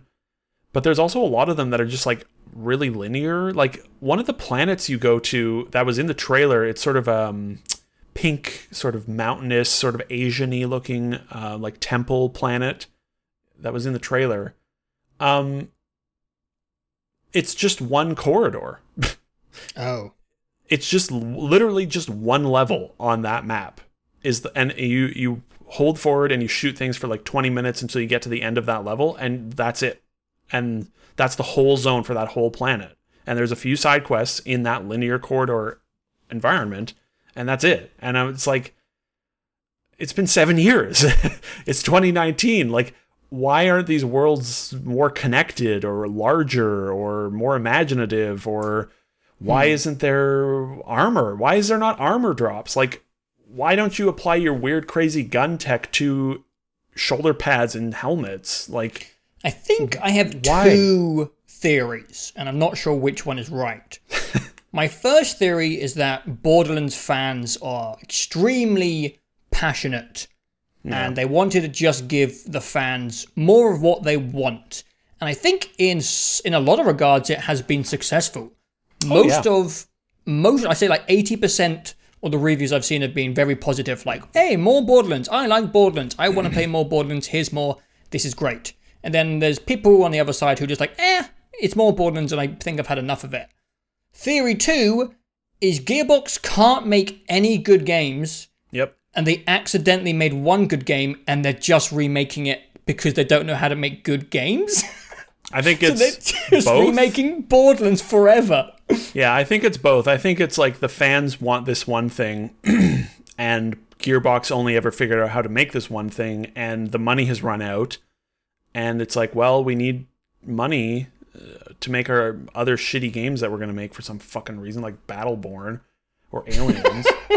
And we need to make we need to fill the bank vault back up. So let's make Borderlands 3. Okay, let's fuck it. We'll do it. We'll make Borderlands 3. That's what it feels like. It feels like they didn't want to, you know, like it feels like they're just doing it because they had to. Mm-hmm. And it's just like, I haven't had a terrible time with Borderlands 3. You know, I played a lot of it in a fairly short period of time and enjoyed parts of it pretty decently. The first 15 hours were a slog. The character skill progression, characters do not, I mean, the one character I played, the gunner Mose with the mech, she does not get interesting at all until like 15 hours into the game. Mm-hmm. And so that was a slog. But then once it starts getting interesting, it's a quick ramp, and it's like, oh, now I'm super overpowered and my bullets all just explode constantly, and I can sprint with my gun out, and I recharge ammo and grenades, and you know, and I can shoot nuclear bombs with my mech, and you're like, nice. All right, this is absurd, and I'm having a good time. But then if I like take a break or have one part of it that sort of, if the experience gets like shaken at all, like if there's a bug or anything gets in my way, I'm like, ugh, I'm closing this game. Fuck this game. And yeah, and then now that I've beaten it, I'm like, why should I bother like finding the cool guns? Yeah. Like, because, and I know people will get mad, but like, Destiny exists, you know, and Destiny has always to me felt like the logical evolution to Borderlands in a lot of ways, where it's like we're taking first person shooting and we're making it what's the word I'm looking for, you know, I don't know, ongoing, right? We're making it a thing you can stick with for years, and it's the same as The Division 2 for me now, where it's like, all right, I beat it, I had an okay time, And now I guess I'll wait for DLC. And I know Destiny's the same way, right? But like, there's something about the fact that the character and world in Destiny are all ongoing, you know? There's like actual end game content that's interesting.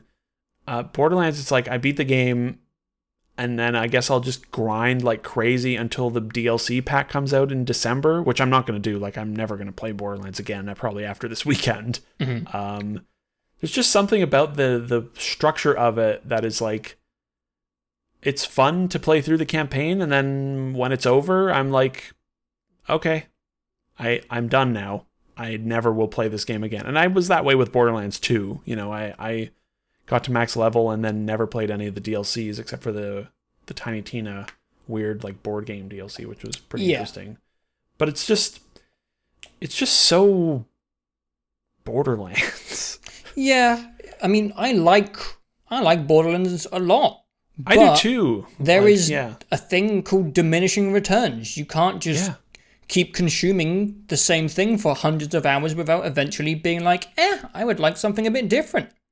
Yeah, like I played like 150 hours of Borderlands 2 probably. Mm-hmm. Yeah, me too. And a lot of Borderlands 1 as well. I actually looked at our Xbox achievements because I have a memory of us playing a lot of that game together on the 360 when we were in school. And it turns out we got the achievement for completing all side content at the same time. So we were playing a lot of that game at some point. Yeah, and I played 100 hours of 1, probably 200 hours of 2, and I played 2 hours of Borderlands 3, and I was like, I feel like I've been here before. Yeah, and that's just what I'm feeling. Is like it just feels like more of Borderlands 2, except there's some quality of life changes, and you know, this generation is almost over. Mm-hmm. We've got like a year left. It's 2019. Like, so much has happened for like ongoing live service games, for loot shooters, for open world games. And it's like near the end of the generation, things are getting, the best games of the console always usually come out in the last couple of years because developers are figuring things out and taking risks and making these crazy games. And Borderlands 3 is just, it's just more fucking Borderlands. Yeah, like, it seems to be very based on people's, I guess, resilience to playing the same thing over and over, or if some people maybe skipped Borderlands 1 and they've only played Borderlands 2, so they have less Borderlands under their belt, so it's less repetitive to them. If this is your first Borderlands game, you're probably going to have a really good time if you've never played anything like this before. I think your enjoyment of this game is going to be based on how much you can replay the same thing or how much Borderlands you played in the past. Yeah, and if you loved the old games and played a ton of them and were, you know, like, and I don't mean like 150 hours, I mean like 400 or 500 hours. If you're one of those people, you know, obviously, like, all those people seem to be loving 3. Yeah, and some people just play one game for a year. Yeah, and there's a lot of smart changes to like co-op and scaling and loot drops for co-op and farming things. Like, there's smart stuff in it, but it's just, at the end of the day, it's just, honestly, it's like, Destiny exists. Whoa. You know, I just find everything, like, the thing is, Borderlands 1 and 2 felt unique and original, and now I look at Borderlands and I think literally everything in this game is done better in Destiny. Mm-hmm. And yeah. Also, the writing is the worst thing I've ever heard in any video game in my entire life. Yeah. In the 2 hours I played, it seemed it seemed more quantity of it. Like, people were always talking. It's exhausting. After about 10 hours, I made the decision to turn off my volume, the dialogue volume, and just listen to podcasts or watch videos on my other monitor because it was insufferable. Yeah, you can't tell the same joke for 10 years and still be funny. It's not even the same jokes. It's like worse jokes than ever before. You can't tell worse jokes for 10 years. And Yeah, and it's not just like, yeah, like you said, there's so much of it. It's just relentless, constantly. And they've taken good characters from Tales from the Borderlands and made them awful. Like, Vaughn is fucking insufferable. And I love Tales. And also so much of the voice acting, like the delivery of the lines, is just them. They're just yelling at you, screaming, they're just yelling their shitty, fucking terrible comedy at you, and then you notice when you turn the dialogue volume off, you realize that there is an enormous amount of you standing around waiting for them to finish fucking talking so you can get your next objective and get moving to it. And you sort of don't notice it as much when they're talking because you're actually listening to them. But as soon as you turn that off, you realize, like, I'm just standing here. I'm just going to stand up and walk into the kitchen and like do some dishes for 5 minutes and come back. And oh, look, they finally stopped talking. Is there any different, what's the word? Like, is archetypes the right word? Different types of weapons except for like assault rifle, pistol, shotgun. Is there like crossbows or bow and arrow or... No. Okay. No, there are machine guns, submachine guns, shotguns, pistols, snipers, rockets. That's it. Yeah. It's exactly like Borderlands 2. That's really weird. There's not even a new slot in the inventory. There's not, like, you have your shield, grenade, class mod, and the other thing that I don't remember what they call it. Like, it's identical in every way. And yeah, so it's like, also another part that really bothers me about it is, like, for a game that they took so long to make and they made it so identical, you would hope that it would at least be like really polished. Oh yeah, but it's not. The PC port is fucking bad, straight up. I think the console stuff is rough as well, right? Yeah, it sounds like a very shaky frame rate on consoles, which is not surprising. And the PC, like, it's the same engine as Gears of War 5, right? Like, yeah. I just finished Gears 5. And it looks unbelievable. It ran at a locked 4K 60 FPS on max settings. Like, that's crazy. It looks insane. And then you get to Borderlands 3 and I'm like, well, if I squint, it looks better. The lighting is better. There's more detail in some things. And it runs like fucking dog shit.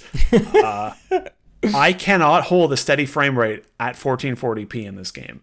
I played a mode last night where it was dropping into the 30s. Ooh.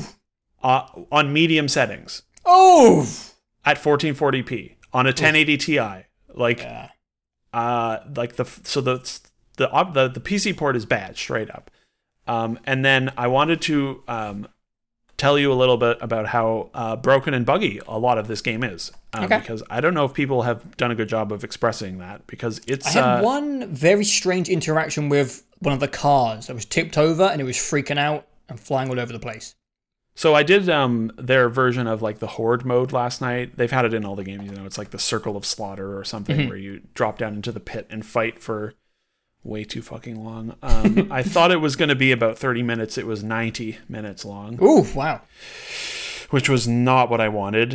In that 90-minute session, for the last about 30 minutes, it was running at about 40 FPS for me, which is not ideal. I had a screen shake bug that occurred probably 6 times where my screen would just start shaking and wouldn't stop for about 5 minutes, which was not nice. There's a recurring bug that happened in this, but it occurs in all versions, like all parts of the game with my mech, where I sometimes shoot my nuclear bomb, which obviously has a bit of a recharge time on it. The animation occurs and no projectile is launched and nothing takes any damage, which is really fun. There's a recurring bug also where you call your mech in, you climb into the mech, and then immediately climb out of the mech and the mech is destroyed. Oh, okay. And that's your super, right? That's your ultimate ability. It's like 4 minutes to recharge, and you call it in at a dire situation, right? You strategically use this ability, and 20-30% of the time, I just climb in and then get right back out, and my mech is gone. So that's really fun and really sucks. And also during this long 90-minute session last night, that happened to me one time, and I got stuck in the environment and was unable to move until I fully died and respawned, which was really nice. There are some times in this mode where the whole game froze up for about 5 seconds, and then I thought, oh, I've crashed. Great, there goes all my progress. And then it would catch up and resume, which was nice. This mode really made the game feel like it was going to explode at any point. It was like playing a Bethesda game. At the end of these 90 minutes, the last enemy, literally the last enemy, was a flying enemy, and it flew up and clipped into the environment outside of the map. Hell yeah. Literally the last enemy. Oh my god. Thankfully, after about a minute and a half, it unclipped itself and flew back down and we killed it. Okay. But I have never been more ready to fucking throw a PC out a window than last night, where I was like, it took 90 minutes and literally the last enemy that we had to kill got stuck in the environment for like 2 minutes straight. Which Beautiful. is really fucking awful. There's a bug also where sometimes, there's like corrosive, like green goo stuff, barrels of that. Sometimes if an enemy attacks you with that while you're in the mech, the green goo gets, like the screen hit effect gets stuck in permanently replaying and is stuck right in the center of your reticle and blocks the entire screen and you can't see or shoot anything, which is really fun.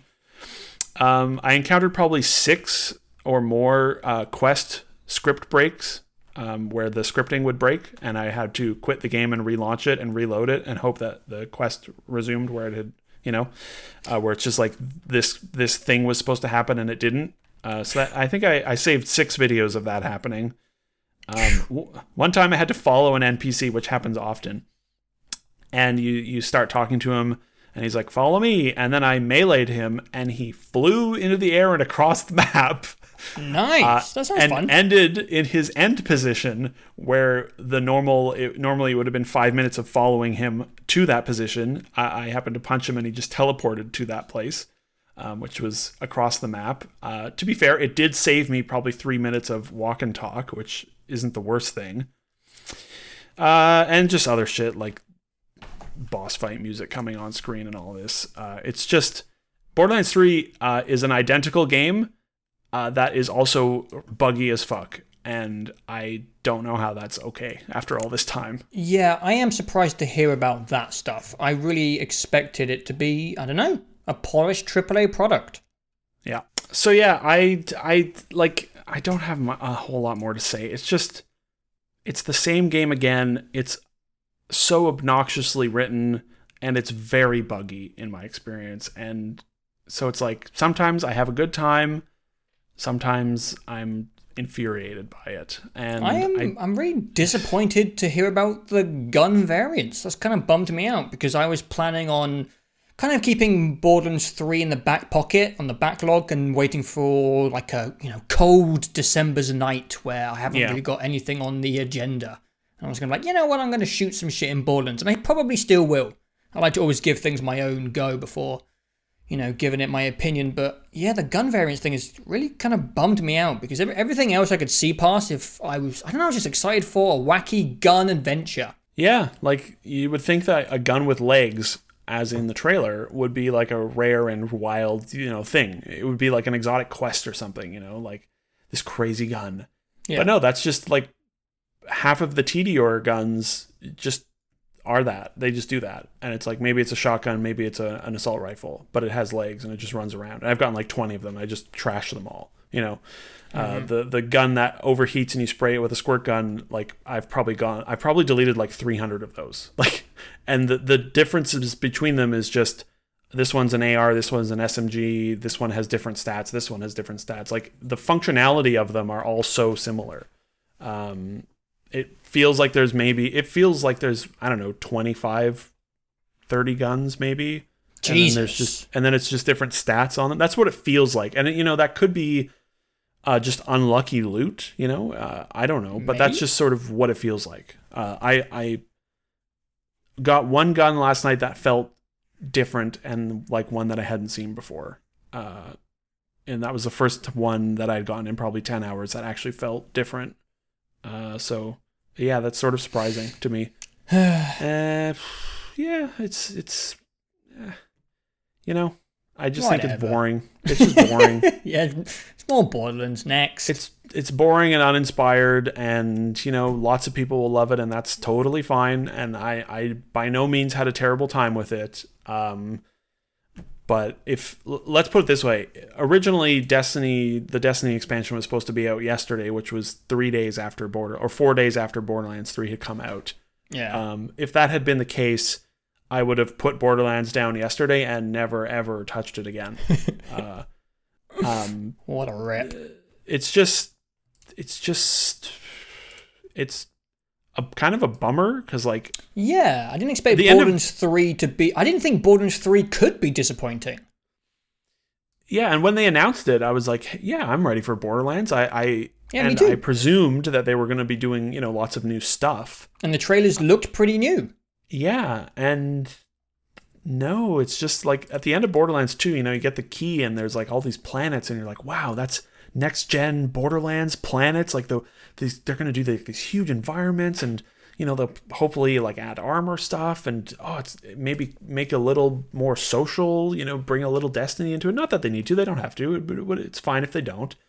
But then they didn't do anything. They did nothing with it. It's just another Borderlands game in every way. And that just kind of sucks. Yeah. I don't know. Wouldn't say it depends who you are if it sucks. Of course, yeah, of course. Some people are going to be very excited to play more of the same. Yeah, and there was a decent little chunk there where I was like, yeah, Borderlands, yeah. And then the bugs come in and I'm like, ugh. And then the frame rate's tanking and I'm like, ugh. And then if I turn the audio back up and hear them talking, I'm like, it's just, yeah, I don't know. I'm just about done. I actually think because we were filming our dumb video where I was cheating already, so we could film that. I think I'm just going to load up Cheat Engine and give myself just going to fuck around with Cheat Engine for an evening and then probably never play the game again. Yeah. I mean, you beat it. Fair. And yeah, and I didn't have a terrible time with it, but it was pretty boring for the most part, I would say. More like bored lands, am I right? Yeah, hell yeah. Take that, Don't Randy. you love how they even make a joke about how weird it is that people just keep playing the same shit for 7 years in the first hour of that game, and you're like, wait. I heard him go, I can't believe people come back to the same world after 7 years or something. I was like, wait. Did you just... What the fuck, Joe? We forgot to talk about the terrible boss fight in Gears 5. Oh, yeah. No, we did mention it. Did we? Very briefly. Very briefly. I said it had a really bad boss fight at the end of Act 2. It's so bad. That's How many times did it take you? 10, I think. Yeah, I think that's because it just kept one-shotting me with that big jump. It's so garbage. I hate. That's the thing we brought up in Control is dying in one hit is not fun in boss fights. The boss fights in Borderlands 3 aren't very good either. They're just... No, I did one. You get in an arena and every boss is exactly the same in that you just take AoE damage from every single direction and hope you don't die. And you just have to shoot them really quickly. That's every boss fight. It's not very good. Because I did the one with the speakers and I was like, where the fuck am I supposed to be standing to not get hit? Yeah, I couldn't find a place. I went up this tiny little staircase. I was like, I guess I'm standing up here. Yeah, every boss fight is like that. You're just like, there's no cover, there's no safe space. It's just a clusterfuck of AoE damage, and I'm just going to hope that I can tank it. Yeah. So that's Borderlands. I really hope they don't make another one. They will. Because this will probably sell 1 million copies, and it'll probably sell like crazy. It also doesn't help that I don't know, there's so much stupid shit around the peripheral of Borderlands with Gearbox and Randy Pitchford and the marketing was just sometimes less is more. It was relentless. There's 40 hours of the game was shown in gameplay. I was like, get it away from me. I don't want to see it all. It's kind of like Death Stranding being very similar at the moment, where it's like, I don't want to see all of Death Stranding. Why are you putting out 2 hours of Death Stranding gameplay? The game's out in a month and a half. Yeah. What are you doing? I like the mystique around the game. I like that I don't understand it. Stop showing me the fucking game. The wild thing about Borderlands is that they showed so much of it, and it's just the same game again. I'm amazed they got so many trailers out of it's a Borderlands game again. I don't know. It's fine. It's fine. If you love Borderlands, you'll love this game because it's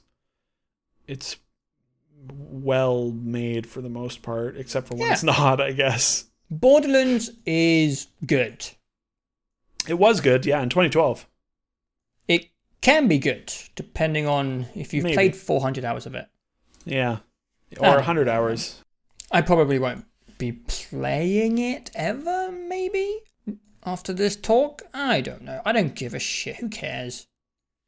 Yeah, and like I said, like, Destiny is the one for me, right? Like, we've had that conversation before where it's like, these different games like Anthem, The Division, and all these things are trying to like steal the thunder away from like Destiny and Warframe and WoW and a few others. And it's like, I've never regarded Borderlands as a game that you play for more than a month. But it just sort of reinforced for me that like I'm so much more invested in what Bungie is doing now with the formula. And yeah, it's interesting to me how the same game, like Gears 5 and Borderlands 3 are share a lot of similarities, and it's interesting to me how one really clicks and one really doesn't, and they both are sort of these weird ancient feeling games in terms of ambition or structure. Yeah, that is a good point. It helps that Gears 5 isn't yelling piss and shit jokes at you every 5 seconds. Yeah, and it has a story you kind of want to engage with, and it has set pieces that you don't see coming. Yeah, there was one joke in Gears 5 that was from Dell in Act 3, or from JD in Act 3, and he says something about like, I don't know, it was like, eat that ass or something, you locust. And it killed me. And he was like, wait, that sounded weird. And she's like, yeah, let's just move on. Yeah, and what did he say? I don't remember, but it was fucking hilarious. He was like, we wiped that ass or something? We wiped that ass clean or something? Yeah, I think that's what it was. I can't remember. That one little line is literally funnier than all of Borderlands 3. Because it was genuinely like quite awkward. It was good. It was just like a dumb joke. It sounded improvised, honestly. Yeah. I just literally laughed about a Gears of War line more than I laughed through all of Borderlands 3. Yeah, that was a good line. Oh, that was funny. So, okay, well. So in conclusion, Control is fucking great. Yep, and for $3 or whatever the fuck it is, Gears 5, not too bad. Not too bad. All right, I'm going to have a little look ahead. What will we be talking about next time? For October, we have Call of Duty, Modern Warfare again. Yeah. Outer Worlds, and Luigi's Mansion 3. Yeah, it might be a late, like an early November episode, I would suspect, because it's pretty late, releases. I mean, Destiny stuff, but we won't talk about that. Please. Ghost Recon, no thank you. No. Yeah, October is a little back heavy. Which is fine. That's true. Which is fine. More room for going to the moon and shooting aliens. Yeah. But apart from that, guys, thank you for listening to yet another episode of the Big Old Fat Podcast, whatever it's called. Yeah, and that's it. Thank you for Big listening. Fat Turd Dick Podcast. Haha, what a funny joke. I should have yelled that at the top of my lungs. Well, there's no Borderlands fans left listening right now. You realize that. So they're all gone. And they're all disliked and they're all pissed off. And one of them is definitely Randy. He's going to drag us for this one. He's going to go on a Twitter tirade about Defend the House's He's going to abracadabra you away, dude. No!